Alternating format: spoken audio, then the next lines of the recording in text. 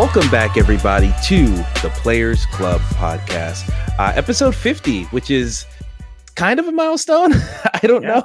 Yeah. I mean, yeah, it is a milestone. We've been doing this for a hot minute. We're 2 episodes away from like a full year's worth of episodes if you listened every week on the week. So that's pretty exciting. So yeah, welcome back. Thanks for rocking with us for all this time, or jumping on right now if this is your first one. But we have a interesting show today. Our main topic is going to be talking a little bit about that Nintendo Direct that happened not too long ago. The first one in 500 plus days. Someone was counting down. And we're just going to talk about what we think that press conference did wrong, why people are a little bit disappointed from it, and look at some other press conferences as, some guiding principles from those older conferences that can maybe help along people trying to make a new conference now. And the proper allotment of announcements and whatnot. But before we get to any of that, I have to introduce you to the person that I'm recording with today. And once again, it is Alan Muir. What's up, homie? Well, the MLB The Show 21 tech test starts by the time this comes out. Ooh, is it like a week-long thing, or is it over the weekend? It's from the 23rd to March 1st. Fuck, you get a lot longer. I am very jealous because I only get 2 days to play Knockout City here this weekend. So, God, Yeah, we're. and I don't know whether I should. Like, I'm sort of locked in on the Series X version, but I've always been the PlayStation version guy. I mean, that was the only choice. So, I mean, now that you have an option, I figure I don't think the Xbox version is going to be any more I don't think it's going to be inferior or really any different from the PlayStation version. So I think you're safe to stay on Xbox if that's the main concern. Yeah, on Thursday, like usually the way the schedule works for the coach and Tatis videos. Every Tuesday and Thursday, a new one drops, and they explain or show off a little glimmer of a new feature. Thursday came, and the entire day, everyone was like, "Where is it? Where is it? I need it." So Oh boy! I saw a tweet, and I signed up for the get notifications for this Twitter account. Yeah, and I see the 21 logo, and there's a sub sale, and so many people were just saying, "Not the news we want. Where's the news?" They're like, "Stop throwing us off the scent. Give us what we really want." Good God, that's pretty incredible. You gotta love fans, man. You gotta love how ravenous they. I love them, but at the same time I hate them because what some bunch of assholes did to Etika. Oh wait, this is recently, or like when he was still around? No, this has to do this when the Direct dropped, or when all that news came out. Someone posted on Twitter, Etika reacting to the Nintendo news in heaven right now, and it's him just going crazy, reacting like all happy. Mm-hmm. And then someone was like, "No, actually, no, that's him. That was him drowning." Oh my God, that's the worst. And then the next person said, "Because he committed suicide, he's not allowed in heaven." Okay, yeah, nah. So, yeah, that I almost deleted Twitter because of that. Jesus Christ, yeah, that ain't the move. I can't even. Nah, that's just nothing about that's good. I can't even twist that into something positive. Yeah, that's horrible. Yeah, just shout out to Etika, man. He was a positive force, and it's better to remember what he was than any of that other nonsense. I'm fairly certain that those Twitter accounts were white Twitter accounts.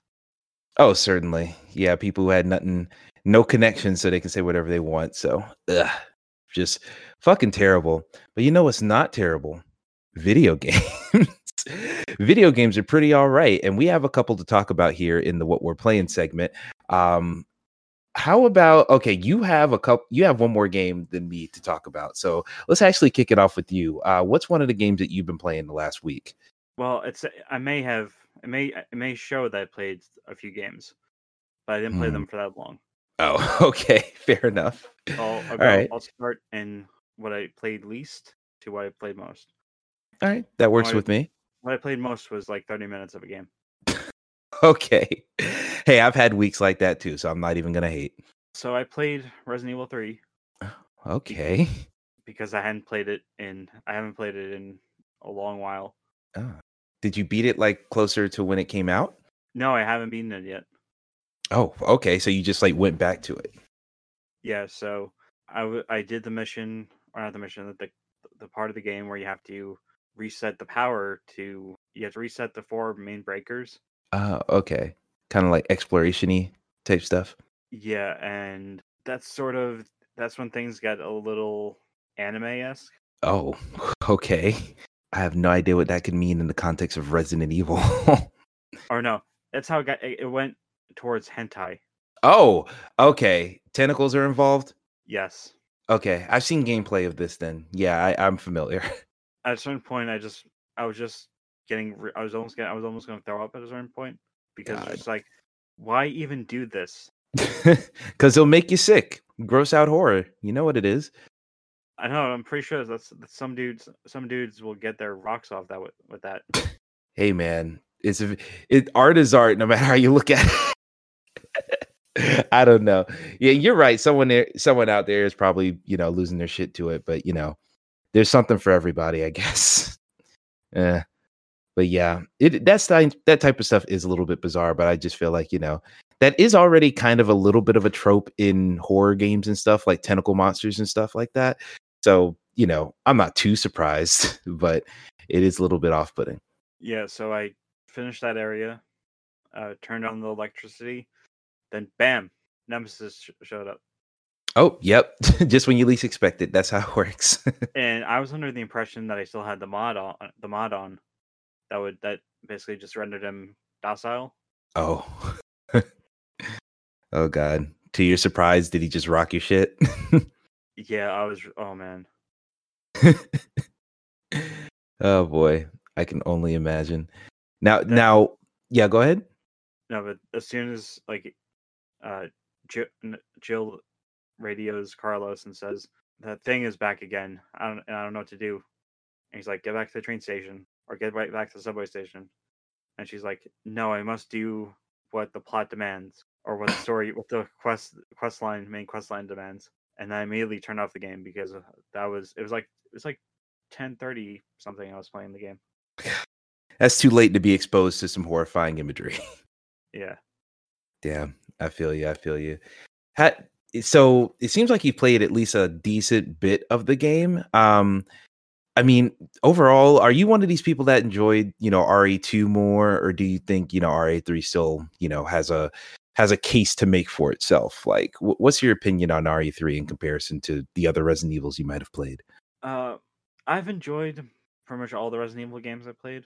This Yeah. ranges from Resident Evil 2 on my PSP. Oh, okay. PSP. All right. I respect that.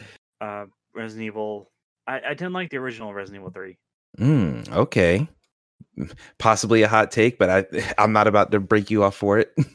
I obviously the one Resident Evil game I love is 4. Oh yeah, I'm right there with you. That's my favorite one as well. I eventually got to a certain point where I played 5 with a friend back in 2009 when it released, and went back to it recently or a while ago. And oh man, that game, I forgot. I did not realize how racist that game is. It's so much of that stuff is just really hard to go back to. Like, ugh. And then obviously everyone hates 6. Yeah. I mean, I honestly kind of want to go back to 6. Like, I just want to play it because I know everyone hates the action side of Resident Evil, and even though 5 is like totally racially insensitive, it's the first one I ever played. So like, and I kind of have a little bit of a fondness just for the over the top actiony parts of Resident Evil, which kind of ties back to a game I'm going to talk about in a minute. But yeah, I kind of had a nostalgia for that recently, so I'm thinking, man, maybe I would enjoy Resident Evil 6 if I went back to try it. I'm not sure. I haven't tested that hypothesis, but I feel like I wouldn't be as harsh on it as everyone else. Maybe. All I'll say is there's a section in Resident Evil 6 near the end of one of the three different stories going on in that game. Okay. With Chris and Piers. Mm-hmm. You guys are fighting a BOW. A bow? No, a bioorganic weapon. Oh, Damn. Do they not call it a bow ever in the game? No, God, that would have been too easy.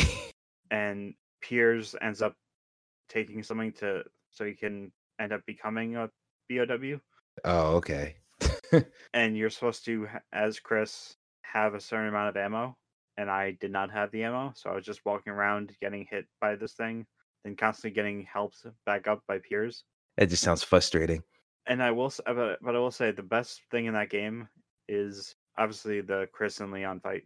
Oh, I didn't realize it was a Chris v. Leon fight. That actually sounds Well, pretty it's badass. it's not really a fight. It's more of an interaction where all six of the main characters are in like a warehouse. But Oh. but there's I think there's, if I remember correctly, there's a flight flight section in the Chris and Piers story. Hmm. That Okay. it was really fun when I played it. Hmm. Okay But then. Well, the one Resident Evil game I want to see get remade, like the like ground up remake, yeah. Code Veronica, I would actually like to see that too. I don't know why we haven't.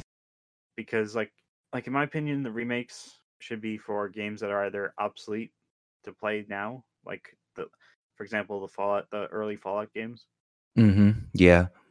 or games that didn't quite work or didn't quite work on the first attempt. And Mm-hmm. Code Veronica got technically an HD version, so Oh yeah, I it remember got that. multiple tries. It got, like, there was the Dreamcast version, the PlayStation version. Mm-hmm. I remember seeing it pop up on like playable either on PS3 or PS4 as a PS2 classic, something like that. Uh, I think it was both. Okay, yeah. Yeah, in either case, yeah, it's definitely something that uh I feel like people have been wanting that because that's just especially compared to the rumors of, Resident Evil 4 being the one that's getting remade. It's like, man, everyone loves RE4. Everyone still plays RE4 and it hasn't aged that poorly. So I don't see the reason to remake it, even though it has been what, almost 15 years, something like that. When did the original one come out? I want to say like 2005. Yeah, Uh, came out January 2005. yeah, 2005. So yeah, it's been more than 15 years at this point, but it still plays very well, especially if you played one of the modern remakes or remasters on PS4 or something like that. But yeah, I we'll just have to see what happens with these next couple games because uh they have their own plan over at Capcom, and honestly, they're printing money using that plan, so they're probably going to just stick to it no matter what we say. But uh, it Before we sounds move like on, oh yeah, go ahead.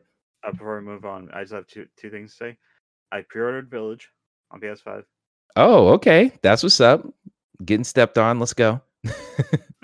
and two, they already remade Resident Evil 4, and it's called The Evil Within 2.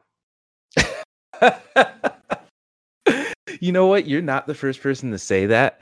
I would love to see. Actually, is the Evil Within? Is there a high frame rate mode? I think. With which one? The first one or the second one? Um, the second one, because I remember seeing like a Digital Foundry video where they compared frame rates on PS4 and Xbox and all that stuff. Let me look this up because if there's a high frame rate mode on PS4, I have a copy on PS4 and I might try and play that sometime. Uh, PS4 60 FPS. Let's see what pops up. Because that game, if not, then I'll just get it when it eventually hits Game Pass through the Bethesda deal on PC. But yeah, It is a phenomenal game. It takes it takes all the stray little ideas that were in the first game that were overlooked, and hmm like they recast the voice for Sebastian. Oh, is that a good recasting? Yeah, Something that made it less cringe? he sent the voice matches the character model, Oh, okay. That's good.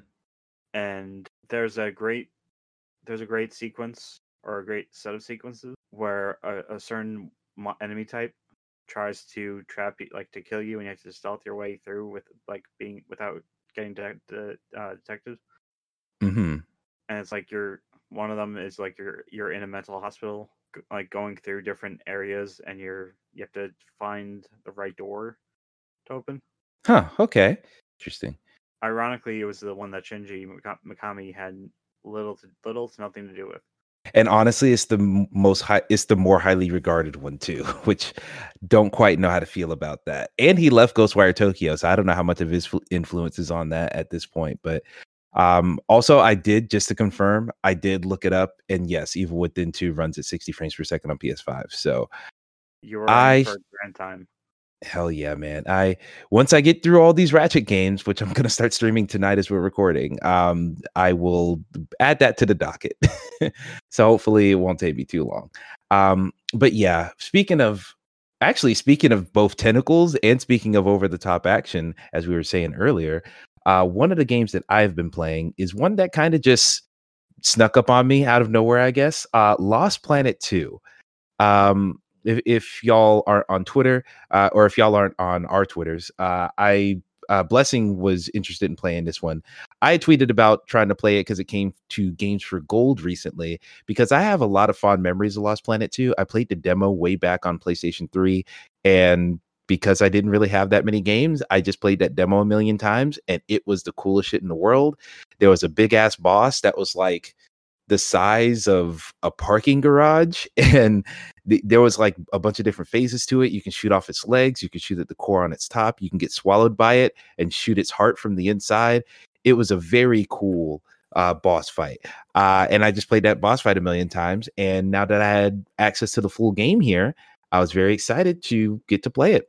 So I tweeted about it, and Bless was like, holy shit, you're a Lost Planet 2 guy, we should play sometime. And I was like, you know what, I'm down for that. And so he streamed it a couple days ago. I was playing alongside him, and yeah, Lost Planet 2 is indeed fun.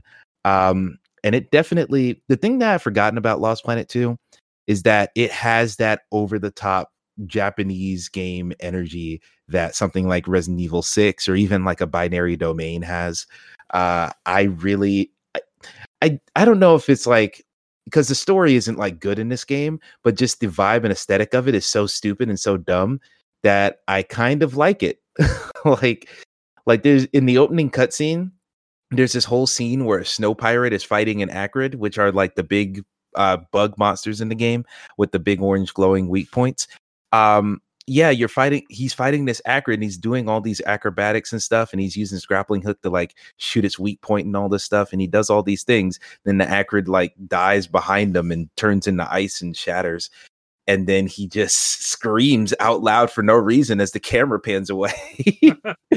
It's like if you ever seen someone who just like did a really strenuous activity and then they're done and they're just like they let out that frustrated yell. It was one of those. I was like, what the fuck? But it's so stupid that I just found it funny. But really, I'm enjoying Lost Planet for the gameplay primarily, because we really don't get too many games like this, because in a lot of games you're fighting a lot of humanoid enemies, and the enemies that you're fighting are pretty much, you know what they are. Even in Lost Planet 2, there are plenty of humanoid enemies to fight, but the acrid alien species they have so many forms. There's like a roly-poly form that has one weak point on its entire body in the tail, so you have to wait till it stops rolling and then get behind it. They have like these sharp, like two-legged, will ram you with their sharp heads type monsters, and then the only way you can kill them is to pop their heads off. And then they have, like I said, the big boss that's the size of a parking garage. That's like a salamander type boss, and it has this, it has a bunch of different phases. Like I said, it has a bunch of different ways to attack you. It has ranged attacks. It can throw like spit or something at you, and it does damage. And then there's always a million ways to take these guys down, where you can use your standard assault rifle, you can use your standard shotguns, but there's always going to be like mega LMGs, like the type of LMGs that are attached on the side of a mech. You can take those off the mechs and just use them in your own hands, and it feels powerful. It's really, really cool. And yeah, yeah, go ahead. I remember when the first one came out in like 2007. I Mhm. I rented it from Blockbuster, and I was like, "Oh man, this is crazy. I have never played a game like this. I don't think I ever will." Then I got introduced to Monster Hunter, which is basically a Yeah. similar type of game. And I'm gonna be real with you. So many people during the stream, so many people are like, "Oh, this is just sci-fi Monster Hunter," which is definitely accurate, but not something I've thought of. But yeah, I think that's what makes it kind of fun because the thing in Monster Hunter, because I've played a little bit of Monster Hunter and I never really enjoyed it all that much, just because it's very. It's one thing to be slow paced. It's another thing to be like, because the thing about Monster Hunter, it's a lot of, yes, there are ranged attacks, like there's a bow gun and all this other stuff, but most of it is swords, maces, axes, that type of thing. You're trying to get in close on these giant monsters and like strike at their feet to do some damage. I like Lost Planet because everything's ranged, and yes, there are melee attacks, but that's not the point of the game. And you can like get into a mech and jet boost on top of the monster and shoot them in the head, or you can find a very powerful weapon and like shoot off individual limbs. Like that's one thing I really like. Most of the bosses in this game, like you were talking about tentacles, this is one tentacle monster that we came up against where it had two main tentacles, or actually two main like arms, and then like six tentacles on both sides of their body, kind of like a praying mantis type of setup. Think praying mantis. Think praying mantis with like centipede arms, but only like six of them. And you could shoot off all of its centipede arms, but it would keep regrowing them. So we just kept shooting them off to do damage. And then it had a massive like eye on its corner. And if any of us were skilled enough, we could have grapple hooked onto its eye socket and like just shot into its eye socket just by holding on to the grappling hook. And it's just that type of dynamic combat I really like, where Monster Hunter, it feels like, all right, I'm just running around. And every now and then you'll have like a chance to do a cool acrobatic move with your axes. Cause I've seen some gifs like Sunny Legend on Twitter. He makes some gifs of Monster Hunter World that makes it look like the most stylish action combat game of all time. But when I see regular gameplay, it does not look like that at all. So I have to like temper my expectations. But yeah, overall, Lost Planet 2 is just really fun. And I'm probably gonna get back into it at some point. The thing that was kind of screwing us over while we were playing, and this has happened several times because this was happening last night when I was trying to play Apex Legends with Mario as well. But my connection has just been trash. Like I don't know what it is, and I'm connecting through Ethernet and everything. Everything should be working, and I never have problems. But just the last two times when I'm trying to stream, that's when I'm having issues. So I kept getting disconnected from the Lost Planet 2 stream, or from the servers that we were playing on, and we had to keep restarting chapters and whatnot. So because of that, Bless actually streamed this mega giant salamander boss I'm talking about. So you can see footage of that if you want to go to his Twitch channel. Which now that I'm thinking about it, I'll try to include that in the description here. But yeah, but God, what was I saying? I just saw another thing pop up on my notifications that distracted me from that Twitter thing that I said earlier. Anywho, but yeah, so yeah, I'll include a link on that if you want to see it, but I haven't beaten that boss myself yet, so I need to go back, beat that boss, and then maybe later down the line we'll stream a little bit more and play some more of the game, because it's really fun. And there's not a shooter out there that plays like Lost Planet 2, or really any Lost Planet game, with the exception of 3, because 3 is kind of where they just said, all right, it's just a regular shooter now. There's nothing super special about the gameplay. But yeah, I'm looking forward to playing more of Lost Planet 2. It is a good ass video game. And so yeah, that's all I got to say about that. It kicks a lot of ass, I'll tell you that much. And it's free with Games for Gold right now if you have an Xbox. So get that right now. So yeah, any Lost Planet 2 thoughts, or you want to switch over to one of your twos that you've been playing? I've always wanted to try Monster Hunter. I've always wanted to try Lost Planet 2 because I have a fondness for the first game. Yeah. So did you play all the way through the first game, or is this like, oh, you just tried it back when it came out? I played up until the final boss, and then I realized it was a mech. It was a mech fight, and and like 13-year-old Alan was not good at mech fights. Jesus. Yeah, that's the bulk of that of Lost Planet 2. It's a lot of, well, it's not as often mech on mech fights, but often you'll be asked to either get into a mech to fight something, or there will be a mech in the arena somewhere that you will have to fight. So, be aware of that. Yeah, and also for people who have never touched a Lost Planet game. I don't know if they keep it if they kept this for 2, but with 1, every single level had a boss battle.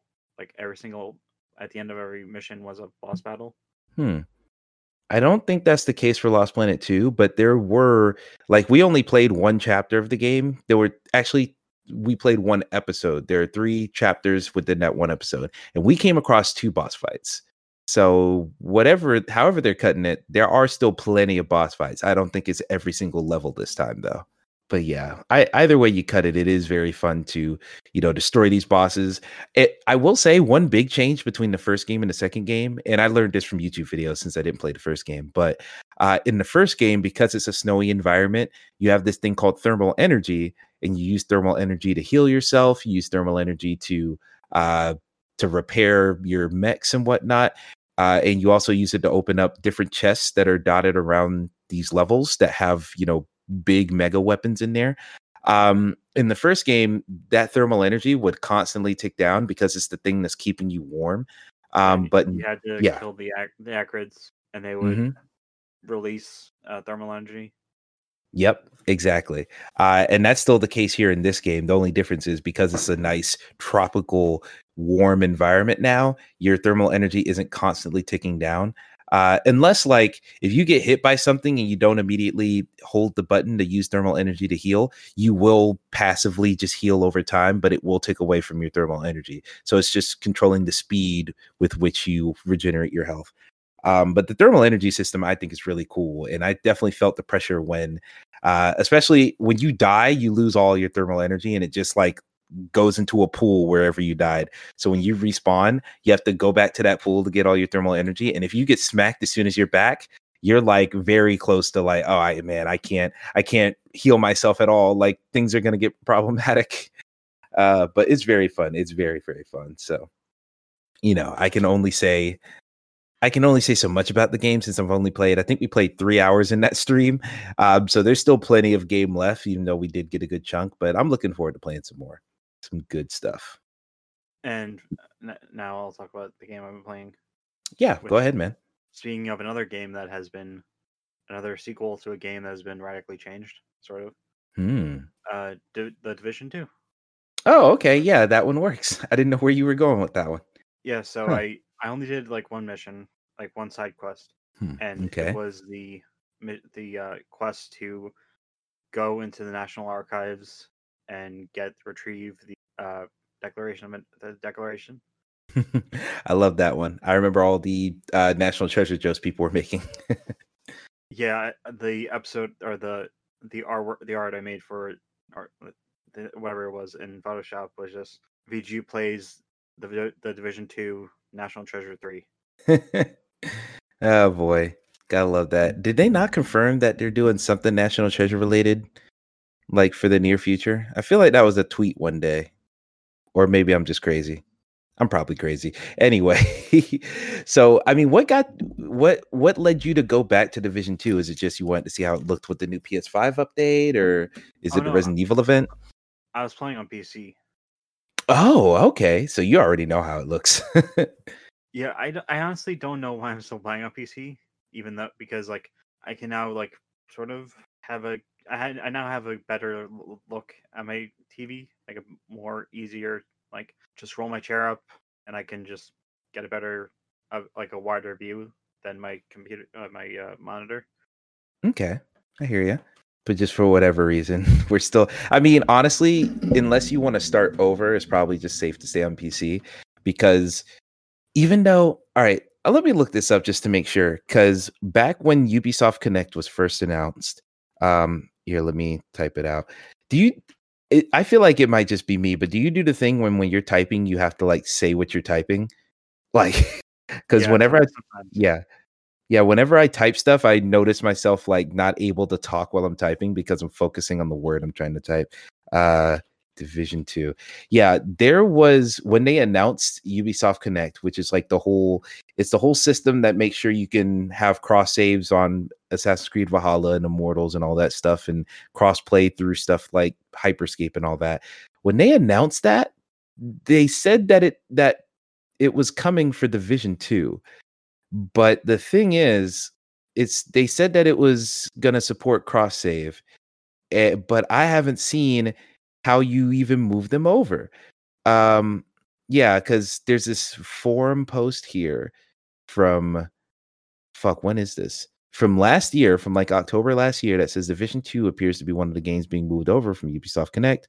Does this mean they'll support cross saves? And they have it listed under site that the Division 2 is going to be one of the games supported, but nothing has changed. There's no cross saves yet. And there's no way to, apparently, as far as I know, there's no cross play either.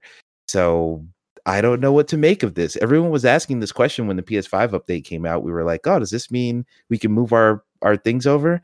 No, it doesn't. So if you're still playing on PC and you have a lot of, equipment and just time saved up there, I don't see a reason to switch over yet, unless you just want to play it on a, more laid back place that isn't the PC. It's Yeah, very strange. I'm on the Ubisoft forums right now. Yeah, you might be on the same one I was. Ubisoft Connect transition for Div 2 now supports cross-platform saves. There's just a bunch of text and everything, and there's like a little edit that says the answer is no. So yeah, I actually wouldn't mind starting over because my agent looks a bit like Matt Peak. I'm guessing that's a bad thing. No, it's fine because like on like with Funhouse, you only see he doesn't really do much. Okay.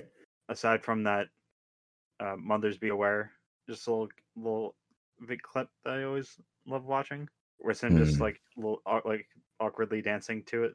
Oh, okay. I might have seen like a GIF from that video. It's not 300% clicking for me. Okay, yeah. All right, I'm familiar with who you're talking about now. I had to look it up because I was like, Matt Pete, that name sounds familiar, but there's not a face in my head. And sure enough, here he is. But yeah, I feel you on that one. So, I mean, I'll ask this: have you been enjoying going back to it? Because you haven't talked about it recently, so I don't know if you've been playing it that much since changes and the Warlords of New York have dropped and all that. I have not played Warlords of New York because from what I've been seeing, it's very difficult. Really? Is it supposed to be challenging?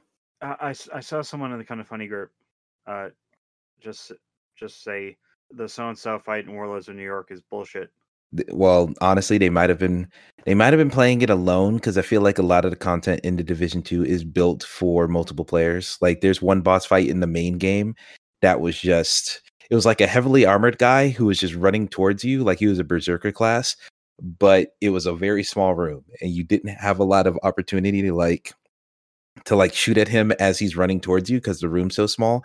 So that was a big headache trying to get through that fight. And I just did the fight again and it was super easy. So it's like, God, I think it's just something to do with leveling structures and all that stuff. But yeah, that game's definitely designed for more than one person. Yeah, But and yeah. I mean, Mhm. it wouldn't be that hard to find people of the staff to play with, because Graydon has it. I'm pretty sure that Javon has it. Oh, wow. And I have it. Yeah, Well, I do have it on PC. Yeah, that's true. Yeah, I got it on PC too. because I remember when it was like pre-orders that went up. We're like, Mhm. oh man, we're gonna play this so much. We never played it. That's how it goes for a lot of these games, man. You find your one online game, and all other 15 of the ones that you were ever interested in are just got tossed to the wayside. That's the sad fact of the matter. But Yeah. I will say though, I've been getting into Division 2 a little bit here and there. I actually picked up Warlords of New York because it was 70% off on PSN. So, I might run through that at some point. Once again, the fact that I just promised to play a bunch of Ratchet and Clank games kind of impedes a lot of other games to be playing on the side. But I am interested in giving it a shot, the new content, because I really liked the base game back when I played it last year. So yeah, we'll see what's going on with it in this PS5 update sometime soon. Because I saw Khalif Adams Mm-hmm. tweeting about it, like and a screenshot of how it looks, and I'm like, I gotta give that a try. Yeah, and there was a bug when the patch first came out on PS5. It removed all of the volumetric fog, which was like a big selling point of the original Division 1 at that point. And so when they updated it, it was like, oh yeah, it's 4K 60, but something's off. And sure enough, it was the fact there was no fog for all the light to come through and to make it look all pretty and stuff. So it was very strange, but they fixed that, I think a couple days ago. So I will go back and see how it looks with that new addition on. And so, yeah, the Division 2, very, very good. Was there anything else to say about the Division 2 before we drop off? I just want to say, just to tease people, the last game that you've been playing, I'm surprised that's the game you've been playing the most of. But but we'll get to that in a minute. But is there any other Division 2 things you wanted to say? Not Division 2 related, but Ubisoft as a whole related. Oh yeah, go ahead. They love them some fog. That is true. They do love them some fog. Because a week ago I was playing the beginning of Far Cry 5. Oh, okay. Interesting. And I was tweaking the HDR settings because like I literally cannot see at all. And turns out that just I must have removed the beginning of that game from my head or from my memory because I had no idea that's how the game starts. Oh, you didn't realize there was that much fog and darkness? Yeah. Oh boy. Oh boy. Yeah, that's a slightly infamous opening there, but hey, now we know for the future. Oh boy. That's another game. I mean, they did just announce like a FPS boost on Xbox, so it's cool to see that. But I would love to see PlayStation do something like that because I bought Far Cry 5 on PlayStation 4 a while ago, and I'd love to play that on a higher frame rate on the new platforms. So yeah, they love their fog though. The games look really pretty with it. And speaking of, actually, I was gonna say speaking of pretty, but speaking of fog, there's another game that I've been playing this week. I will say real quick, I'm not going to talk about it this week because I've only played one match of it and there was no audio. But Knockout City, it's fun. I'll say it's fun. I can confirm that right now. I have nothing else to say about it until I've played more of it and maybe some with sound. But yeah, Knockout City is fun. So I'm just going to say that before I get to this game, which is Alan Wake. I beat Alan Wake finally. Oh yeah, I saw the tweet you put out. Yeah, about the commercials in the game. It's like the in-game music is blaring, like it's like we gotta get out of here, and it's just like commercials for Motorola. Yeah, exactly. It's the most bizarre thing. Like if one of the main things I took away from that game was just how 2013 it felt. Or actually, I don't think it came out in 2013. Came out in 2010. Yeah, 2010. Thank you. It totally felt like 2010. Like it just had that. Number one, it had that linear cinematic action game vibe the whole game, where every time you got like a perfect dodge out the way, it would slow motion and just really hone in on the dodge. Every time. There were plenty of times where these shadow monsters would get really close to me and I'd pull out a flare at the last moment. And then it would have the cinematic shot of like Alan Wake just, how in Max Payne, when he reloads and he does like the little circle, he spins around and reloads through his trench coat and all this stuff. Yeah. They do. I feel like they do that same animation with Alan Wake taking out a flare. Where it goes into slow motion and it rotates around him just to be like, look at the lighting. And it's like, all right, dude. It's 2009 or 2010. Let's chill. These graphics aren't all that nowadays, but it just felt very overall. I feel like the game, I don't want to say it was overhyped because no one told me this game was like the end all be all or like their favorite game of all time. But a lot of people had like a soft spot for this game. I can understand why they have a soft spot because the story is weird and interesting. There's a little bit of a charm about this game that I kind of dig, but God, it just does not feel great to play. It's just so I don't want to say the combat's boring. It's just super basic. Like you could have just made a shooter. If it was just a shooter, that would have been fine. But it's the fact that because they're shadow monsters, it's, oh, you can't shoot. You got to just aim. Just look at them. Shine the light on them until the shadows break, and then you can shoot them for real. And that is not a fun gameplay hook, let me tell you. Because you're just incentivizing people to just look in a direction. It's literally, they actually have the same mechanic in Alan Wake, but if you ever played an Uncharted game, especially Uncharted 1 through 3, and they have the little prompts that are like, hey, hold this button to look at this action event. Or actually, Gears of War does this too, where you'll get close to a set piece and it'll be like, click in the left stick and you'll zoom in on this action set piece that's happening off screen. Like that type of stuff feels like what Alan Wake was built around. I forgot what I was even going to with that setup. But long story short, the game has a lot of that type of stuff in there where it's like, oh, look at all this stuff. Look at how much presentation we went into it. But the gameplay itself. Check out our version of Joe Pesci. Honestly, yes. And that was I don't even like that version of Joe Pesci because you're talking about his friend, right? Yeah, when the game first came out, everyone was drawing that game. That character got so much praise because, like, oh my god, they made Joe Pesci into a video game, or they made a video game version of Joe Pesci. God, he seems like more of a, because Joe Pesci is like, he's annoying, but I also feel like he's about that shit. Like, okay, let me say this right now. I'm not saying Joe Pesci himself is annoying, but all of his roles are like that type of guy, you know? Yeah. Like, I'm thinking Home Alone 2. I'm thinking My Cousin Vinny. Like, if you didn't know Joe Pesci and you met Joe Pesci, you would be annoyed by him within like the first couple minutes with all of his characters. But I'm sure, in real life, he's a good guy. Have you seen Casino? Oh, I haven't seen Casino. I've seen Goodfellas, not Casino, though. Watch Casino. It will change your perspective on Joe Pesci. And like it's one of those movies. It's one of those movies where it is a timeless classic. And I think have you ever seen the GIFs, or not GIFs, the memes of like with Joe Pesci, where it's like an Italian watching pineapple being put on pizza? Oh no, I've never seen that GIF. Well, if you look that up, that GIF is basically, or not a GIF, that meme, that image is basically taken from Casino. Huh. I need to look that up. I feel like that was on Netflix at some point. Actually, shit, it's on Prime. It's on Amazon Prime. No, it's not on Amazon Prime. I'll look it up. I'll add it to the list. I'll keep the tab open. But yeah, that's definitely one I gotta watch. But yeah, that character is definitely Joe Pesci-esque. Just maybe a little bit more of an annoying little shit than Joe Pesci, because I don't think of Joe Pesci as outright annoying, but his character in this game, he felt outright annoying to the point where I was like, God, can you just not be you?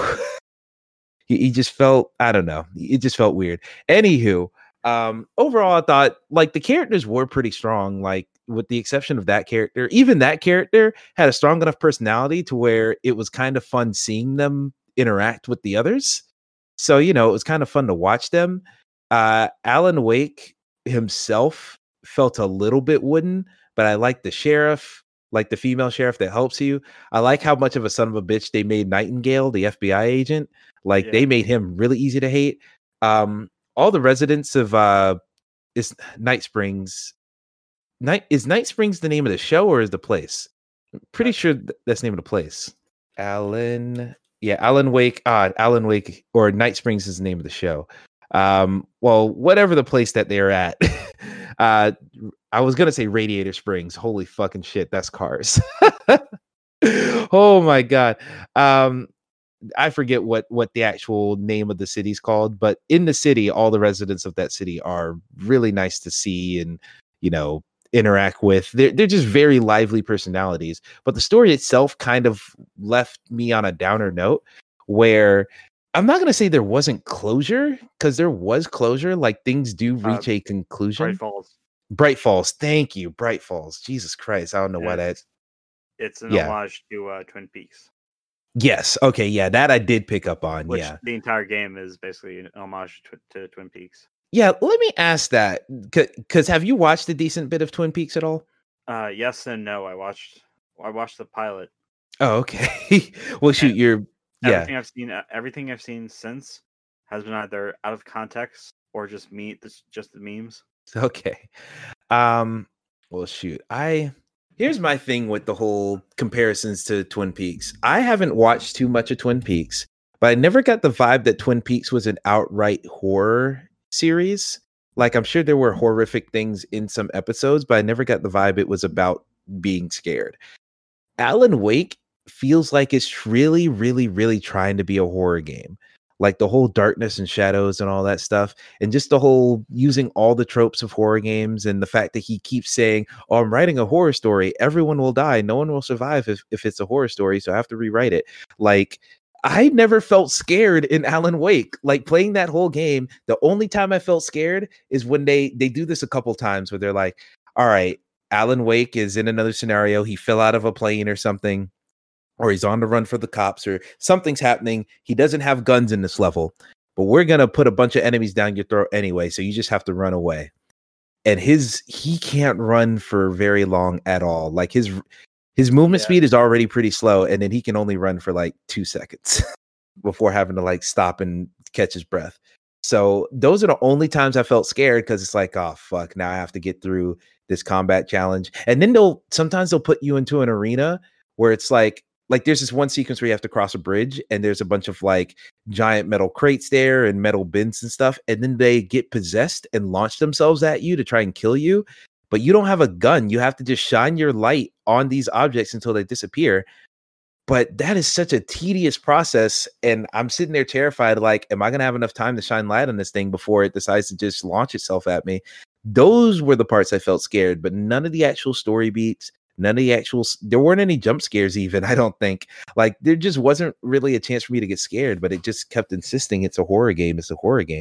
And that kind of annoyed me by the time I got to the end, especially with the ending. They tried to do the horror thing where it's like, oh, it's a happy ending, but is it? But like, that kind of undercut the ending that you just gave me, because without spoiling it, there is resolution at the end, but not in a very clean way. It leaves a lot to be desired, really. It makes me question. Now, I will say that ending kind of gives me maybe not hope, but it does make me think, okay, if that's how it ended, because it seems like they ended it in a way that they were expecting to make a sequel pretty quickly.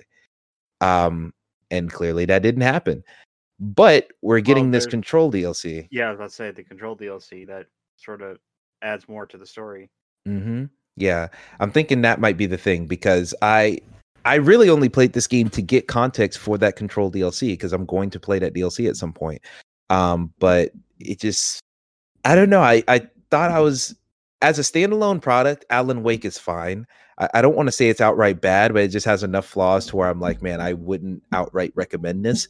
But to see, because I was played Control first and then played this, I'm interested to see the parallels. Like, I was reading Alan Wake through the lens of Control, so I'm very excited to see how it ties into that universe and how it can maybe expand the universe a little bit. Because without spoiling too much, if you've played the games, then you'll know what I'm talking about. But in my opinion, I think that Alan Wake, either the story he was writing, that manuscript, either that thing is an altered world event or something, or a object of power. Either that object is an object of power, or he himself has some divine ability to, like, he himself is somehow an object of power, and the stories that he writes comes true.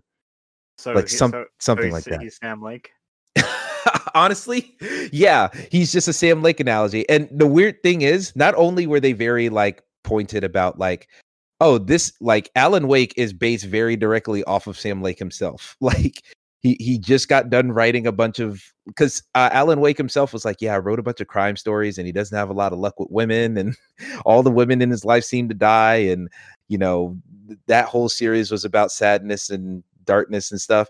And then now I'm writing something new, and it's like, okay, this is like too direct. And then they have a cutscene in the game, or it's not even a cutscene. There's a TV show that you can watch where Alan Wake in universe is on a talk show talking about his book, and the other person on the couch next to him in the talk show is Sam Lake.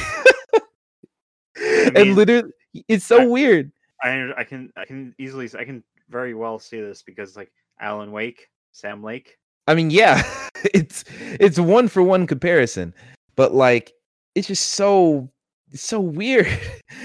I mean, this is Remedy. I'm starting to get used to a little bit of how Remedy works, and there are also QR codes that you can scan throughout the game that just that just shoot out Max Payne memes, like from Remedy's website, and it's the weirdest shit in the world because I scanned it with my phone and I was like, oh, it's just it looks like a 2003 Max Payne 2 meme. Like, what the fuck is this? Uh, it's very strange. But in any case, yeah, that's what I think about Alan Wake. I feel like I talked about Alan Wake way longer than I actually have strong feelings on, but it's an interesting game, man. It's peculiar. I'll say my experience with Alan Wake, or my experience, how you said how you basically went in like a little bit of a non-linear path, like from Control to Alan Wake. I went from Alan Wake to Quantum Break, then Control. Oh my god! So I've been going in the chronological, linear way. Has that been treating you better? Well, I mean, the last time I played Alan Wake was when I released it 11 years ago, or no, close to 11 years ago. So I think it came out in May 2010. Oh boy, yeah, that actually makes sense. That lines up. Still, that's an interesting order. I haven't finished Control. You should. It's a good game. I know. I just really, I kind of want. I've been itching to try or to give Quantum Break another chance. You know what? I can understand that. And honestly, it feels like, just from what I've been seeing gameplay wise and from reviews at the time, I feel like Quantum Break is the perfect between point from Alan Wake to Control gameplay wise. Like, you can tell that they wanted to have some abilities and stuff here, but the shooting and everything still looks and feels a little bit too much like Alan Wake. At least that's what I'm guessing by looking at it. It still looks like it's fun. Like I said, Alan Wake, it's fun. It's just, it kind of hinders itself as a shooter because you have to melt all the shadows off these people before you can shoot anything. But I think Quantum Break might be a good one to go back to if you have like 100 gigs for the high definition 4K video that is on that game. Because I actually have it on PC and I tried downloading that thing. I was like, shit, that's like half my terabyte out here. So we'll see what happens with that one. But yeah, did you have any other Alan Wake thoughts before I ask about this atrocity that you've been playing? How dare you call it an atrocity? All right. I'm only being sarcastic. I'm just being salty because when PS I Love You XOXO did their bracket of game series to bring back, they killed PlayStation All-Stars early on just so Parasite Eve can fucking live on. And it's like, and here's the thing, neither of them played Parasite Eve. Like, they've never touched the franchise, but someone in the chat said, yo, what if Kojima made a new Parasite Eve? And they loved the idea so much that every other game lost. And I was like, God, I hate this fucking channel. I was really upset those 2 days when I was thinking about that. I was like, fuck you guys. Because I don't even hate Kojima, but now I'm never playing his games out of spite. I mean, with all that rumor talk about Bloober. Oh yeah, Bloober and Silent Hill. Yeah, I could see. I honestly could see Kojima working on Parasite Eve game, like a reboot. And yes, no. Listeners, that's the game. I haven't been playing Parasite Eve 1. I've been playing Parasite Eve 2. Yeah. And not just on a PS3, on my Vita. Oh, okay. You really throwing it back. Lord have mercy. Now, what has led you to even get to Parasite Eve 2? Is this influence from Josh? No, this is actually an influence from the best friend Zaibatsu. Oh, okay. That's cool. So they did an LP. Had and Wooly did an LP of it like 5-6 years ago. And all right. I kind of liked the look of it. It reminded me a bit of Resident Evil 2, like gameplay wise. Yeah, like the original Resident Evil 2, right? No, the 2019 version. Third person ultra graphics, PlayStation 1. Gotcha. So like I'm, and the thing is, I put a question out in the Kind of Funny group, basically just asking if anyone had any places I could look for cheap Vita games, since every place I look has them for either $700 or God, just not available at all. A best friend pointed me in the direction of a a certain way to crack the Vita. Oh, okay. So that's how you're playing this? No, Oh. the firmware. I'm past the suggested firmware. Ah, damn. So I was looking it up and like, no, I can't do that. So I'm just gonna play Parasite Eve 2. And I've never played Parasite Eve 1 as well. So it, Oh, wow. You're really jumping to the deep end on this one. yeah, and Jesus Christ. I literally have no idea what I'm doing. Well, I mean, you've played it. You said this is the game you've played most, even if it is only about half an hour. But are you enjoying that time, considering you've given the most time to it? Yeah, like Okay. Like, you enjoying the narrative, or is it the gameplay? Like, what exactly is tickling your fancy here? it's a mix of the gameplay and the narrative. Okay. I enjoyed the way they actually. I really like the way they handle aiming and everything. Oh, The gunplay, just having square B and like a lock on, oh, okay. So there is a lock on, so it's not too super awkward like I was imagining. and then there's obviously the magic points. Hmm. I did run into some tech problems. Yeah. So Aya, who's the main protagonist, Okay. she she would go she would I direct her into certain areas, and she would just start automatically like auto firing. Okay, that's convenient. Yeah, so like I stepped into a electrified pool unknowingly because the controls are a little jank on Vita. Anyway, yeah, sorry about that. Had a little bit of technical hiccup there, but we're back onto it. Hopefully Craig will not kill itself mid-recording. So yeah, as you were saying, Al, Where did I leave off before the tech problems? I'm pretty sure it was how Parasite Eve had controls that were a little bit like there was a lock on with Square. Yeah, so in the beginning in the beginning of the game, like after the preamble of after like the here's what happened in the first game. Mm-hmm. There's a tutorial where you press square to lock on to different targets, which I Yeah. thought this is a great way to control the game. Okay, that's a good sign. And like the numbers appear, like the hit point numbers, they appear like if the area you start the game in, which is like a rooftop of someplace. Mm-hmm. There were enemies that were off screen, and the only reason I knew they were there is because I would see like I'd press square, press the shoulder button, and would see like 12 or 15 hit like just right near it. Okay. Now that was possible. And there are certain enemies that just freak me out, even though it's been when did Parasite Eve 2 come out? I want to say 98. I don't know why I'm confident in that, but I want to say 98. I'm gonna look it up real quick. I'll Yeah. curse my Bing algorithm with Parasite Eve information. Oh shit, 99. Okay, I was close. Got a 6.9 from IGN. But yeah. Man, you're really salty about this. I am. I have no reason to be. Well, actually, I have reason to be, but it's not a good reason.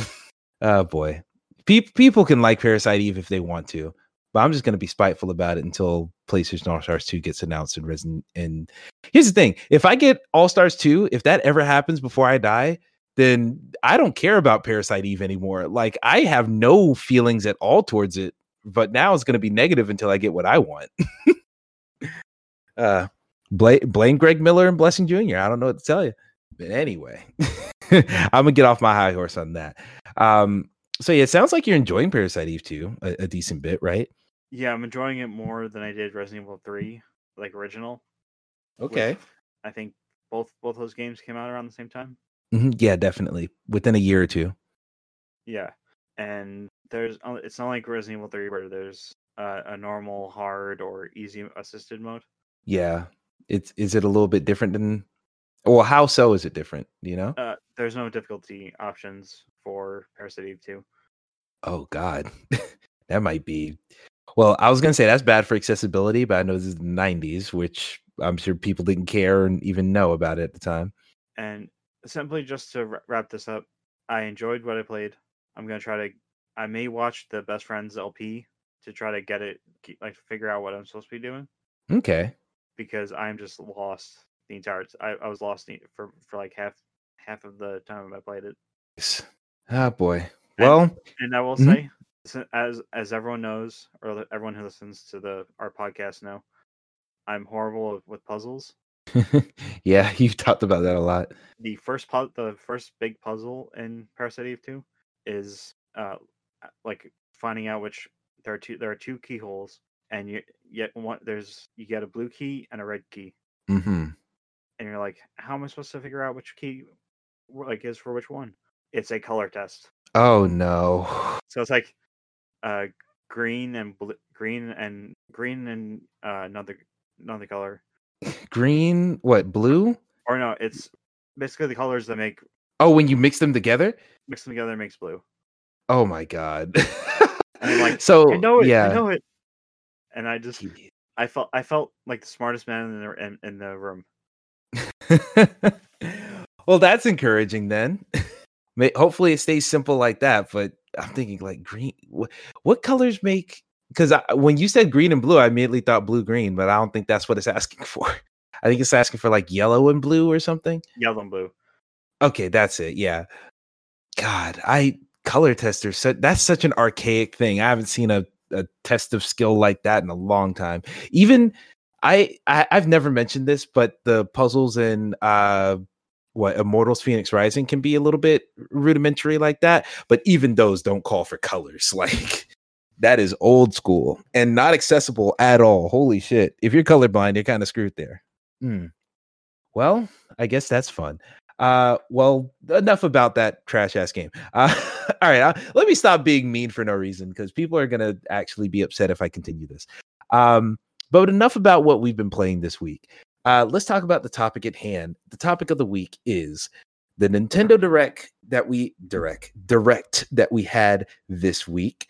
You guys have probably already heard about it, but if you haven't heard about it, Nintendo released their first Direct in, I think, 520 days, something like that. And people were not happy about it. Long story short, there were some highlights in there. You had some big stuff in there, like Splatoon 3 got announced at the very end. Skyward Sword, the Wii version of Zelda, that's going to be coming out in a remaster with button controls finally on Switch this June. And, Apex Legends got some gameplay shown, which I'm excited about. Knockout City got shown, which I'm excited about. You also got Triangle Strategy and, Monster Hunter Rise. There's stuff in there for people, but people were left pretty disappointed and pretty salty about what went on. And so we wanted to go through. This isn't necessarily going to be looking at all the announcements of the Nintendo Direct, but we want to look at some other press conferences that have happened, some other, video presentations that have happened, and just look at what they did right and what elements they had that this Nintendo Direct did not have. And I'm going to go ahead and start it off real quick with making a reference to something from the one that I have. So we both have a press conference. Two of us have different press conferences that we're going to pull from. And I'm going to pull an aspect from mine, which is the E3 2015 Sony press conference. This is, of course, the one that was kind of the Year of Dreams one. It's the one where they re-revealed The Last Guardian and said it was finally coming out. They showed out, what was it, Shenmue 3 for the first time ever, maybe, or it was just re-revealed.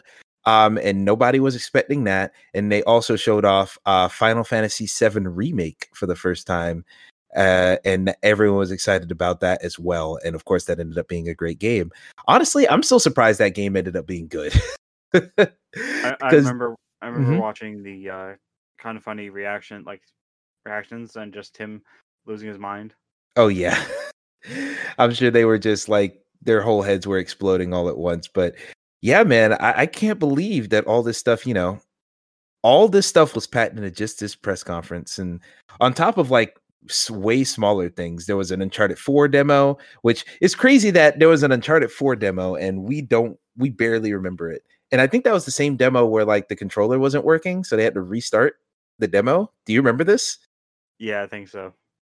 Yeah. And I think they actually have a trophy in Uncharted 4 for if you stand still at that checkpoint, just like in the presentation, they give you a trophy for it. So I think I may need to go back and unlock that one because I'm pretty sure I don't have it. But anyway, they showed off a lot of stuff in here, and that's the thing that I want to point to in this one. I think a lot of people like this press conference because, and I think we'll go back and forth with about 2 or 3 of these, but I think a big thing. Oh boy, I did not mute my phone. It wouldn't be a Players Club episode without this happening. Yep, and it's my job calling. So, and I'm supposed to be off today. Sorry, I had to walk away to go get my phone to mute it. But I'm supposed to be off today, so I know they're trying to call me in, and I ain't about to answer that right now because I got plans. But anywho, I think a big reason that people like this press conference is not just because it had big hits. It's they had Shenmue, they had Final Fantasy, they had The Last Guardian, but it's the fact that they had big things for everybody. Like, I don't play Shenmue. I don't care about Shenmue, and I've said before that I don't care about Final Fantasy, but The Last Guardian is a really big fucking deal to me. So, that's really the big thing that I was surprised and excited about from this press conference. You look at the press conference that Nintendo had, or the Nintendo Direct that Nintendo had, and I understand there's only so much you can do. But in the case of, like, they have so many franchises that we know about. Metroid Prime, Metroid Prime 4 has been announced a long time ago. Bayonetta 3 was announced a long time ago. Breath of the Wild 2 was announced last year, or actually 2019. So, like, we know they have all these pots on the stove. They just don't want to take any of them off. And it's really frustrating to only get, like, as far as big megaton announcements there, you got Triangle Strategy, okay. You have Splatoon 3, okay. And you have Skyward Sword. I think they would consider a big announcement, but I wouldn't consider that a big announcement. If anything, that's a bit of a disappointment compared to the Zelda games people actually wanted. And I know there are people that like Skyward Sword. I want to put that out there. Skyward Sword is not a bad game, but it's definitely not the game that most people wanted. So I just want to put that out there. So yeah, I feel like that's the thing where if you're gonna have megaton announcements, you got to have big things for everybody. Where in this one, it felt like there were only big things for 1, maybe 2 people. Like I said, I came away pretty happy because I got White Knight, that game from Annapurna, the first person shooter, looks like Quake movement type the game, that's card based for some reason.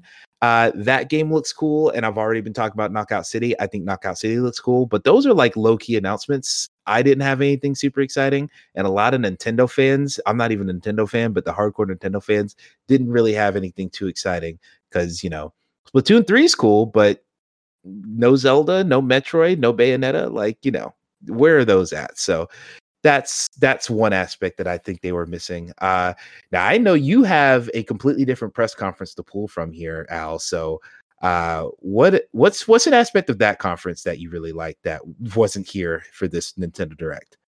So mine was the 2014 Nintendo Direct or Nintendo Digital event. Yeah. Whatever they called it back then. Yeah, which was famously known for having the, if I'm not mistaken, the Robot Chicken type. Oh, yeah. That was weird as shit. I remember that vaguely.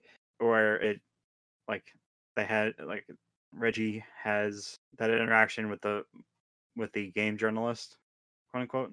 Okay, yes. Like, come on, Reggie, give us Mother 3.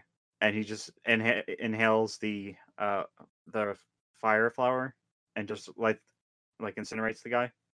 Yeah. Yeah, I remember that one. Yeah. Jesus Christ. Is that something that you wish this Nintendo Direct had? Just a little bit more, entertainment value? Yeah, obviously. I'm trying to find the Steve Kim put something on Twitter a few days ago where it was basically Austin Walker saying, why call it, or if they don't call it Splatoon 3, Splatoon. Ew. How are they doing it like the Fear 3 style? No, like not Splatoon, but split, like the way it's traditionally spelled. Oh, okay. I guess that works. Jeez. I don't know what's up with that. Okay, so this and how long was the most recent direct? It was 50 minutes long. The Nintendo E3 2014 digital event was like 46 minutes, and they announced Breath of the Wild. Mm-hmm. They announced Splatoon, ironically. Yeah, the first Splatoon. Yeah, the first one, Jeez, and Mario Maker, just to name a few. yeah, And that's a good. they also announced things like a little thing called Amiibos. Wait, this is the first time they showed amiibos? Yeah, Fuck. Okay. and I'm on GameSpot right now. Like that's where I'm searching for the information. And according to I know it's from 2014, but Nintendo's take on Skylanders is called Amiibo, and it's just amazing that Their take on Skylanders. and how Amiibos have like risen, Yeah. and Skylanders are no longer a thing. Yeah, exactly. Like the fact that they frame it in that way is just hilarious to me. But this this digital event was sort of Nintendo getting ready for what they would be known for the foreseeable future, whether it was Mario Maker becoming exploding in popularity, or Amiibos becoming the most dominant Skylander esque tool. Yeah, toys to life type Toys of Life, yeah. item. Yeah, yeah, it's definitely interesting to see that. I feel like a big factor of this specific presentation is that they're announcing something that's actually going to change the game. That's actually substantial. Like just thinking about it, uh, in this most recent direct, there's nothing in there that's like completely revolutionarily new. Like I will say, considering how we know how stubborn Nintendo can be about certain things, the fact that we're even getting Skyward Sword with button controls is kind of incredible. Like just that alone is like, wow, Nintendo's not screwing over people with their accessibility or their lack thereof. So, that's really cool. And the fact that they adapted all the hallmarks of that control scheme into a different one, I think that's pretty neat. But overall, nothing in there is of consequence. Even like Mario Golf, like no one's gonna be sitting here at the end of the year saying Mario Golf is their game of the year. I'll tell you that right now. I I get. Mhm. I'm kind of I've been looking at it recently. I've been looking at videos of it, Yeah. and my interest is peaked. Oh yeah. Oh yeah. It looks fun. It looks like it's going to be a good game, but none of the Mario sports games have ever Been like been in critical that conversation. or Exactly. like critical successes. Exactly. Exactly. None of them have. And I'm wondering, I don't think this new one's going to be. I don't think Skyward Sword. I have a feeling Skyward Sword people are going to like, because here's the thing people complain. Everyone's going to buy the Skyward Sword remake or reboot or I remaster. I have something to say about Skyward Sword. Oh, yeah. Go ahead. So Skyward Sword came out what 2010, 2011. Yeah, something like that. Yeah, we era. I tried, but back when the game came out, I was recovering from my two spinal fusions. Ah, oh yeah, that might have been hard to play then, huh? Well, I was in a back brace for the time I was home, Mm-hmm. and I eventually got to a point where I was like, I don't need this anymore. I can comfortably sit down without being in aching pain. Yeah, I feel you. Yeah. And I Yeah. decided that I wanted to try Skyward Sword because at the E3 conference, the way that Shigeru Miyamoto, just the overall joy in his that he had for that game. Mm-hmm. Yeah, he was very enthusiastic about it. I remember him being on stage, really going ham for these motion controls. And so I had to, like, this is back when I still had a Wii, and Mm-hmm. I had to buy the Wii Motion Plus attachment. Only what I didn't know was I had purchased a Chinese Wii Motion Plus. How? Uh, Amazon. They don't. Jeez, Amazon circa 2011. that is horrible. And God, I feel bad for you. yeah. So like I'm in my room trying to play the game, and I think it was either it wasn't working or the battery for it was very very short. So I was playing the game. First encounter, like first set of gameplay on the ground. Mm-hmm. Immediately dies, like the Wii Motion Plus. And I'm like, God damn. what does this mean now? So God. then when the Wii U came out, or ever since 2013, 2014, I have been trying to find a way to play Skyward Sword to the point where I bought it on Wii U Oh, poor baby. along with the Metroid games or Metroid Prime games. Yeah. And it's not that I don't know what to do, it's just that I feel defeated.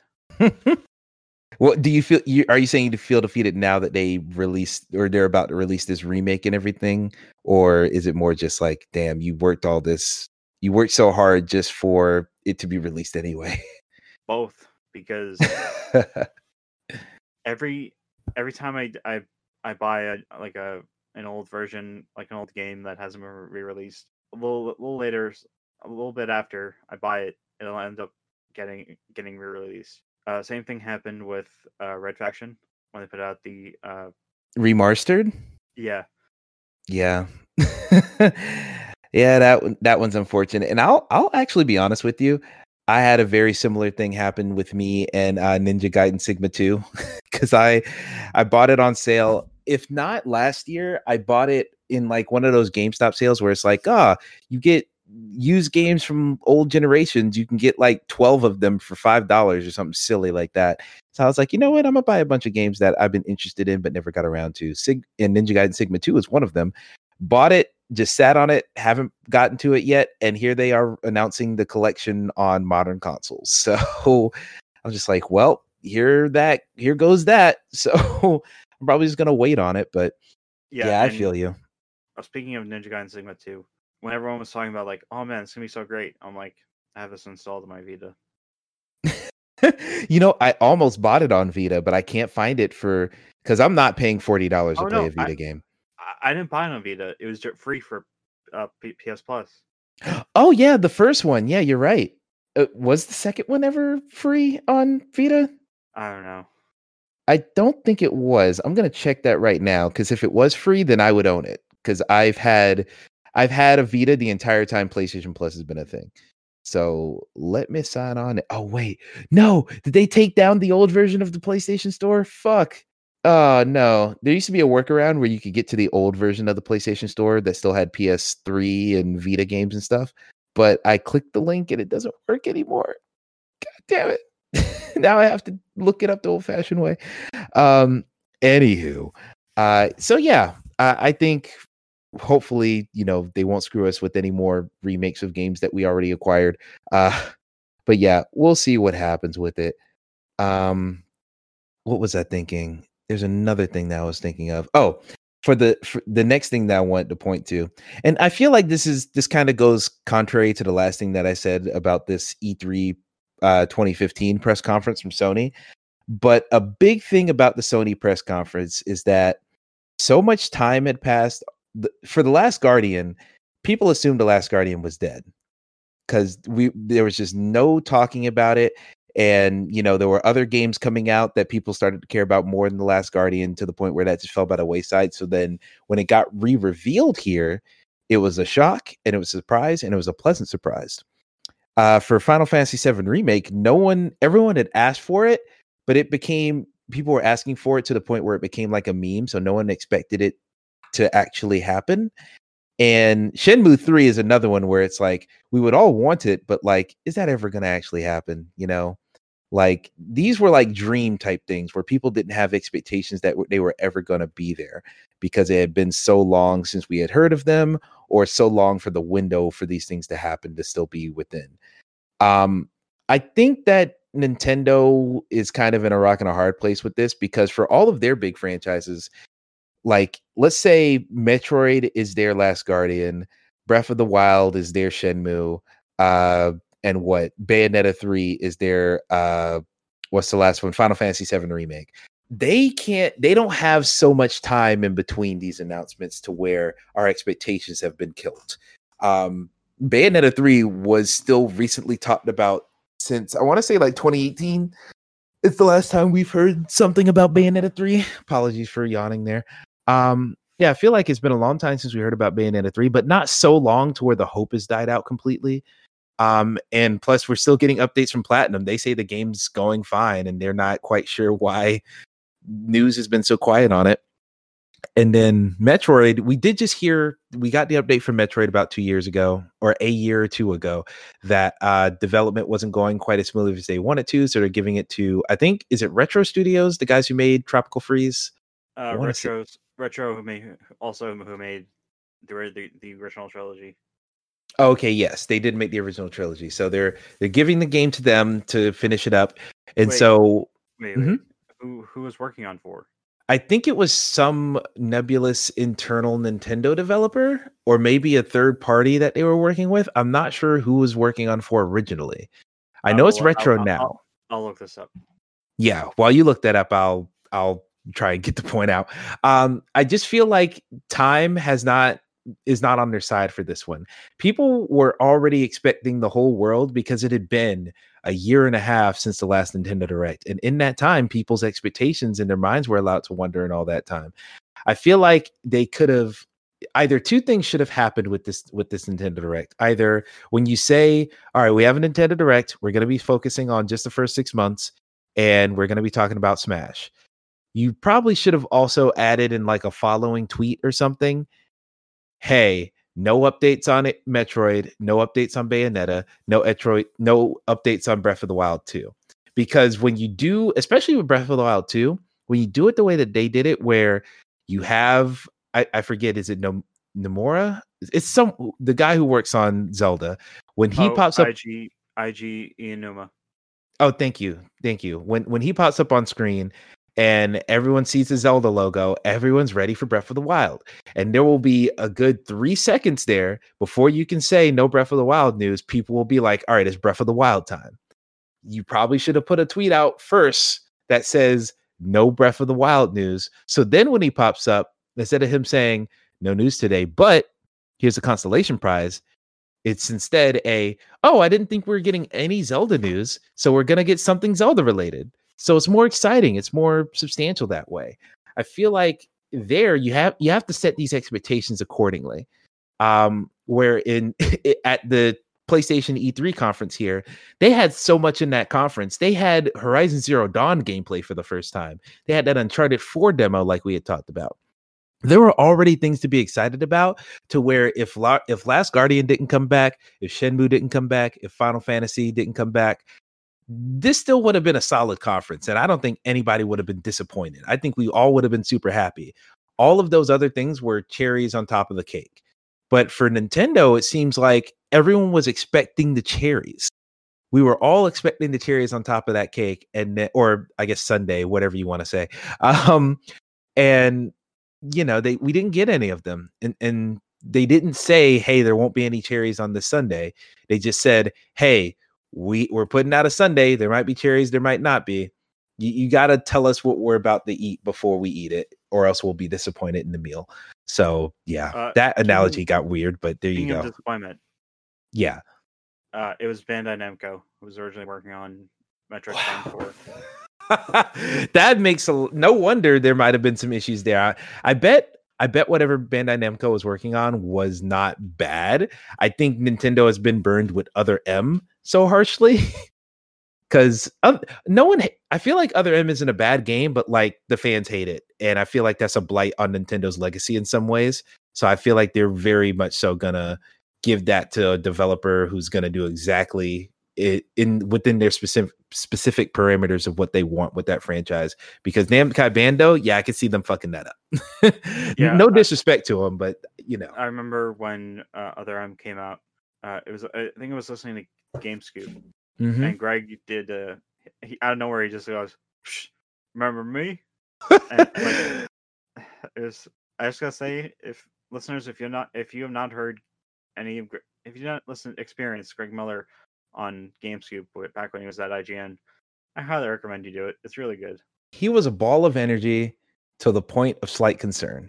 Yeah, I once messaged Damon Hadfield on Xbox Live right after the first drunk episode, and I think 08. Yeah. And I was like, please do more episodes with Greg where Greg is drunk. And then they did Podcast Beyond and the infamous PlayStation Network coming back episode where after the outage for like 3 months. Like Jesus Christ, that episode was special. And then there was the Greg Miller calls Sony online or Sony hotline. Yeah, that too. Good God, there's a lot of classic memories in there, but But outside of that point, yeah, I just feel like if Nintendo is going to make a press conference where they're not going to have that many big things, just set the expectations right. That way, we won't go in thinking the whole world. And with E3 something that did before now happen every year, our expectations can only go so high. And if they say, hey, we're not doing if we have one bad year, you can always come back the next year. Like there's an expectation set there, but for these Nintendo Directs, because there's such a big gap in between them, people's expectations just shot through the roof. And so that irregularity can hurt you too. Maybe honestly, this might be a bad advice, but I'm gonna say it anyway. Maybe if they just had a couple of kind of crappy directs, a kind of, not direct minis, because they've had some direct minis that people have been, iffy on. But if they had some par ones to balance it out. Exactly. That way no one's expecting the world every time it's a full direct. They can, be prepared for some disappointment here and there. So yeah, it's a whole fucking thing. It's unfortunate, but it is what it is. So yeah, that's my whole standpoint on that one. What else do you have on the did you have any other comparisons you wanted to make to the E3 2014 one? Yeah,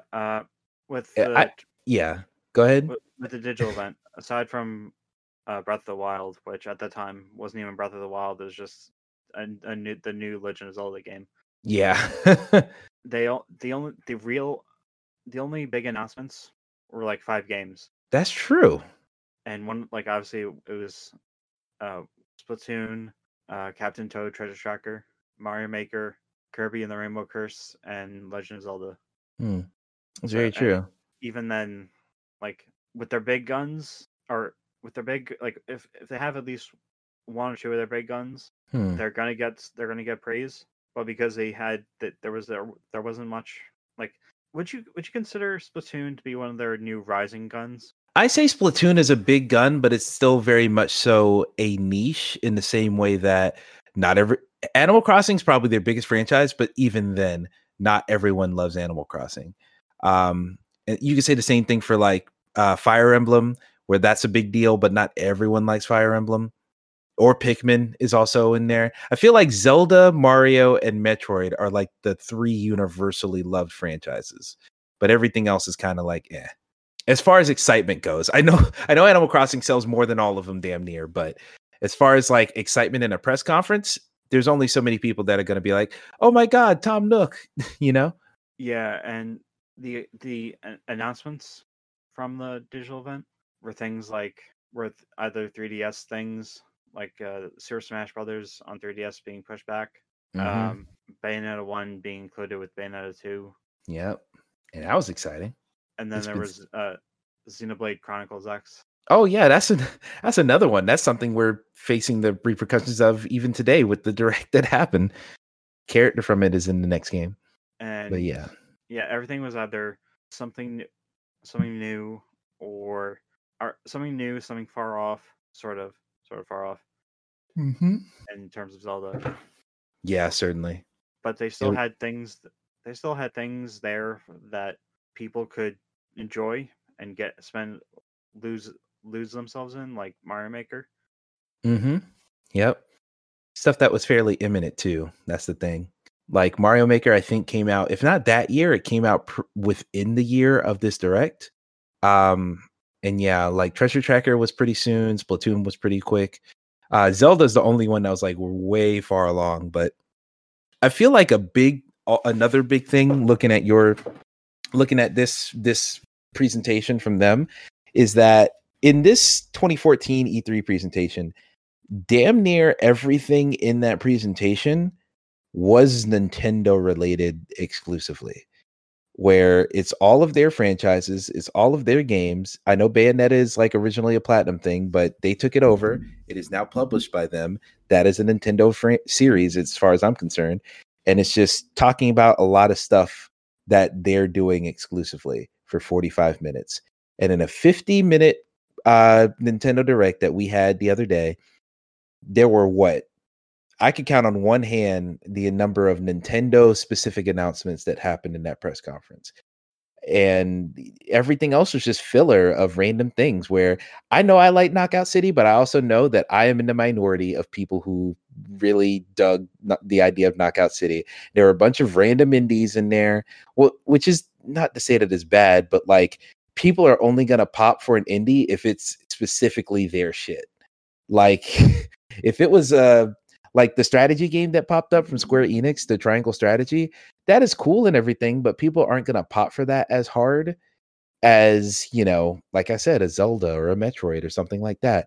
And they dole out their big hits throughout the press conference to kind of dot these smaller things throughout, but you know, it just didn't quite hit as hard as I think that they would have wanted. So I think if you have a press conference like this, I'm not saying cut out all the indie stuff, but if you're gonna bulk the show with that type of content, you're gonna need to have some bigger heavy hitters thrown out. Because even if you go back, I realized this in the Sony press conference too, they did the same thing to where they have the big megatons in there, but people forget this is where they revealed when Hitman got rebooted into what it is now with the trilogy that ended with Hitman 3 recently.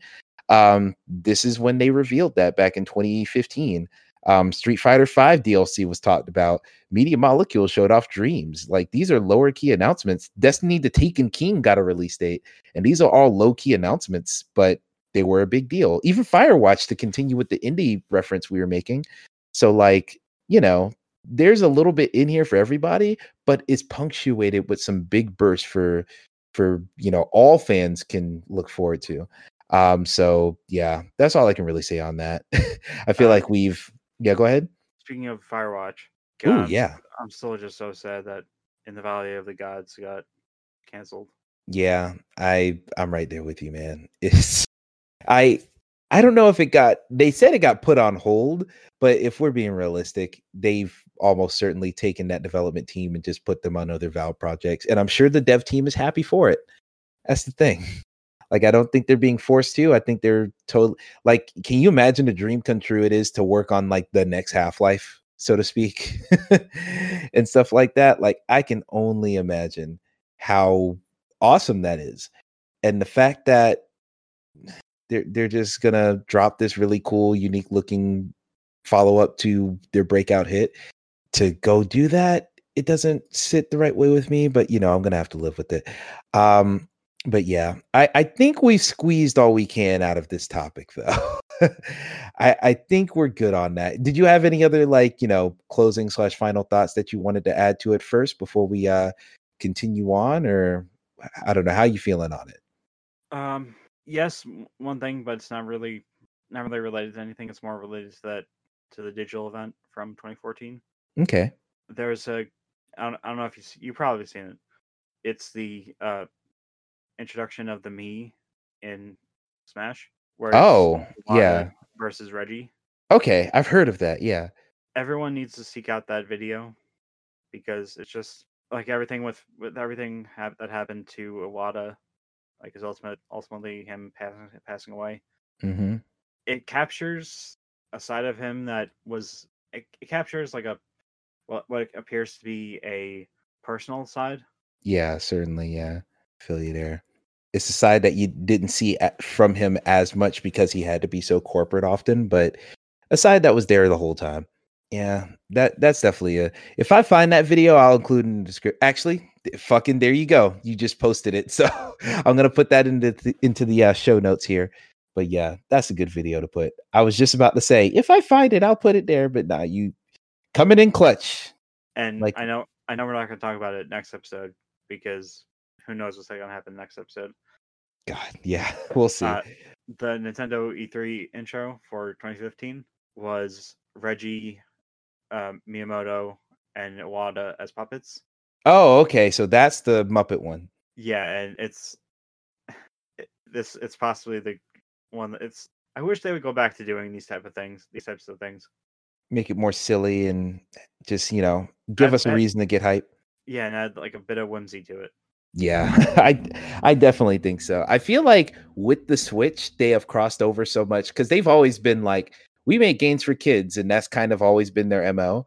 But it seems like they've buttoned up the corporate part of it a little bit more because they realize, hey, this Switch is popular enough to where everyone's buying it. And when we put out random investor calls and very dry presentations, people are still getting the news and still getting excited anyway. So why do we need to spend money on getting Jim Henson to make puppets of us? Like, I feel like that's where they've kind of gone to. But hey, we'll see. We'll see how the company changes and morphs over time. But yeah, this Nintendo Direct that happened. Once again, I don't want to say it's all the way outright bad. There are some redeeming qualities, like we've mentioned, but overall, it was a tad disappointing. And hopefully, they'll look at these other previous press conferences and understand how to fix it in the future. And honestly, I feel like the fact that everyone hated this direct is going to mean, oh, okay, we just won't do directs ever again. Like, part of me thinks that Nintendo's going to learn the wrong lesson, and instead of changing, they're going to be like, all right, well, we just won't try ever again. So, whoop dee dee, have a spoonful of me, as the Meatloaf Crunch guy would say. And with that, we'll go ahead and move on to the housekeeping segment of the show.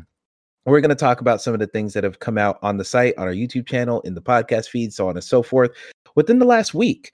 Right now, we have a bunch of Steam Game Festival demos going up on our YouTube channel. Just gameplay from a bunch of them. I'm going to share...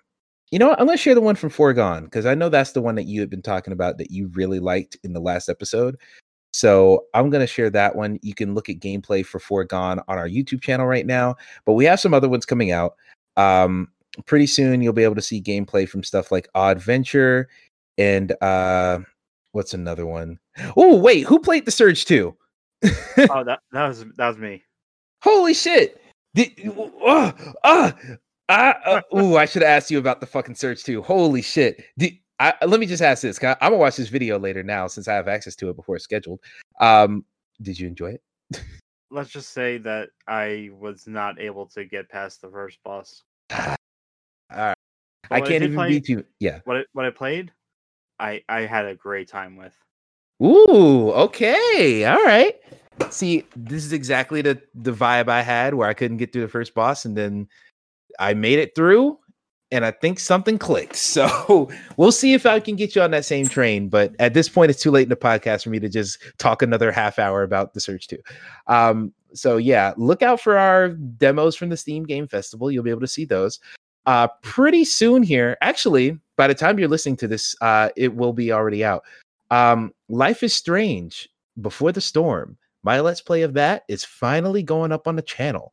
Episode 1 should be out by the time you're listening to this, so you will be able to, click the link in the description. I'll have that there. So give that one a gander. And we also have some. Is this DuckTales stuff you as well? Yeah.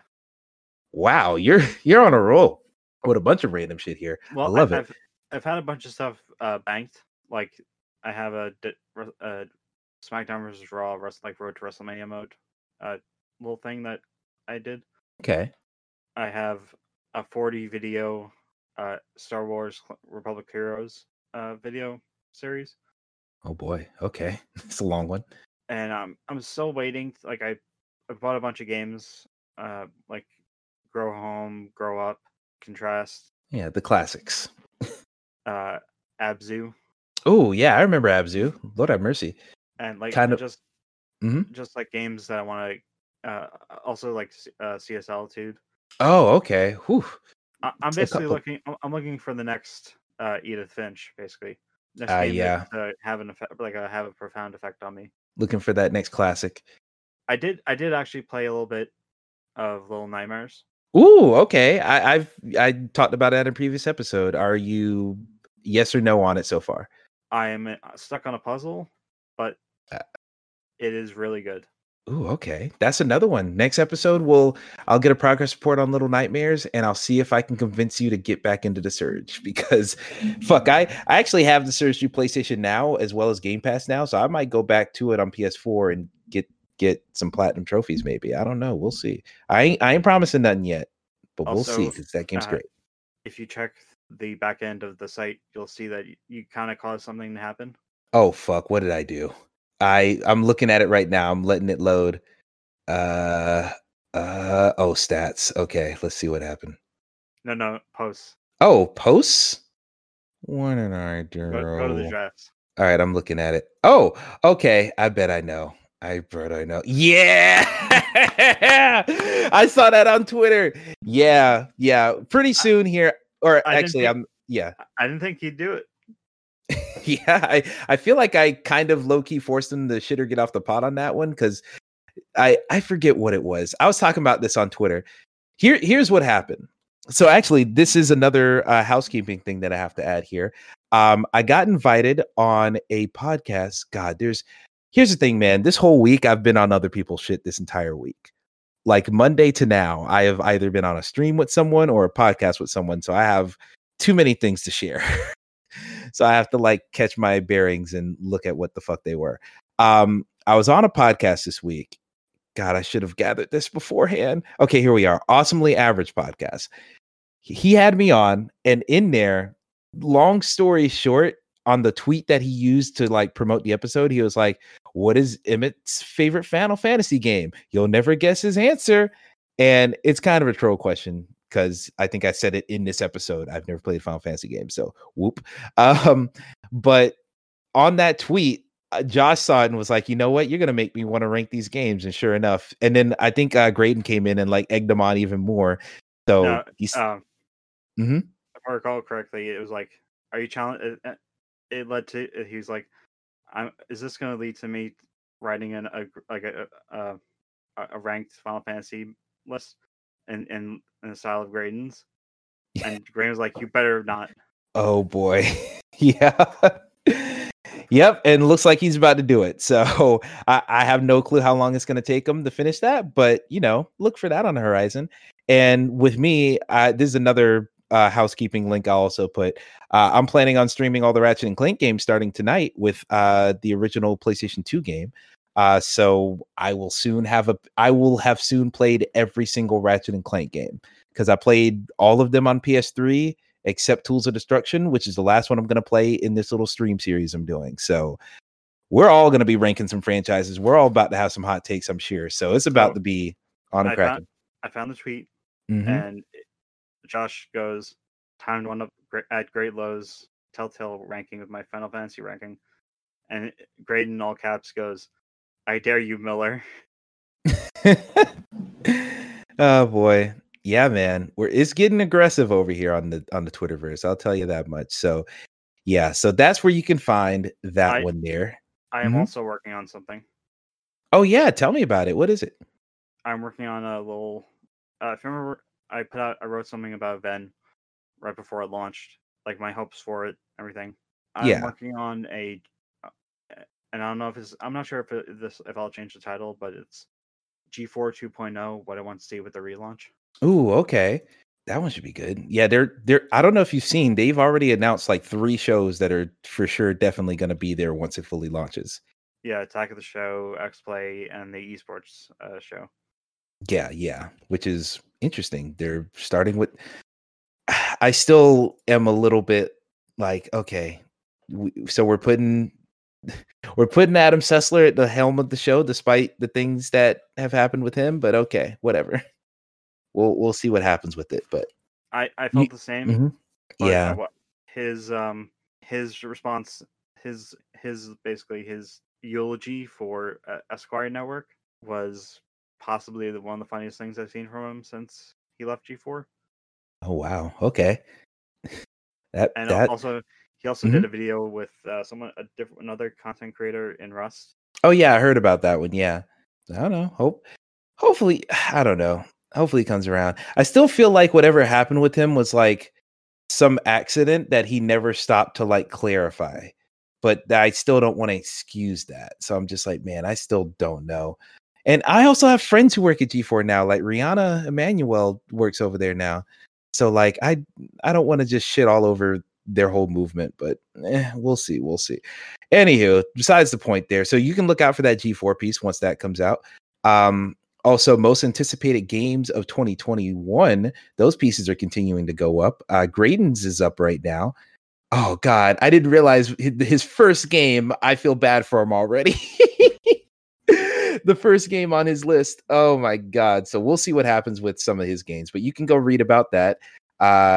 Some of his games that he's looking forward to. I'll have mine out probably by the time you hear this. I should have it out. I'm planning on working on it at the beginning of this week. So yeah, you guys should see that soon. Then you weren't kidding. Yeah, that first game. Fuck. Oh boy, I hope it works out for him, but it ain't looking bright. Also, I was on the Video Game Apocalypse podcast over at the Laser Team Network. I got invited on by a friend of a friend, and it went super well. So you can listen to that one. They have, like you were talking about, Al, you were talking about how like at wanting to add like music segments in the podcast and all that stuff. They straight up have a soundboard. Well, they'll like play sounds live while we're recording. And I'm just like, I can't believe this shit. They have a fucking setup going. I'm just like, wow, this is somewhat professionally done. Well, I mean, we're professionals, I like to think, but I don't have a soundboard. So yeah, it is what it is there. So yeah, give that one a listen to if you want to check me out there. Trying to think if there's anything else. Oh, Judas and the Black Messiah review. I wrote that for the movie. It's on HBO Max. Watch that shit. It's a great ass movie. Then read my review if you want to know what I thought about it, because it's amazing. Hyper Time, the podcast as well. Dwayne McDuffie part 2. You can listen to that one. I think I shared part 1 on the previous episode. So go ahead and listen to that as well. But yeah, give some love to that show. Y'all do a lot of work on that. Josh especially with all his notes. Jesus Christ. Yeah, God bless him for it. Later tonight, Josh, Javon, and I are recording a capper to that episode, or to the special Black History Month. Excellent, good stuff. So yeah, looking forward to that one. And I think I've touched on everything. Of course, I just have a series of tabs here open that I'm just keeping open so I can put all the links into the into the doc later, because I just made this one very quickly, but it is what it is. I think we'll be good. So yeah, I'm pretty sure that's all she wrote for this one. I'm gonna go ahead and hop off, because I actually got like 3 or 4 more phone calls after the one that interrupted the show. So I have to go see what those calls are about, because some of them were from my mom and not work, and I will answer that one. So I'm going to see what's up with that. But for the show here, thank you, Al, once again for hopping on with me. It's been a blast. No problem. I'm glad my microphone didn't have horrific pop failures like last time. Oh yeah, thank God that didn't happen. And also thank God that, I have audio that I can even hear on my side. So we both had some technical difficulties here leading up to this episode, but it should be good by the time you guys hear it. Once again, thank you all for listening. Thank you all for supporting. Thanks for everything. We shall see you in the next episode. And as I always say, keep it real, keep it trill. Adios, y'all.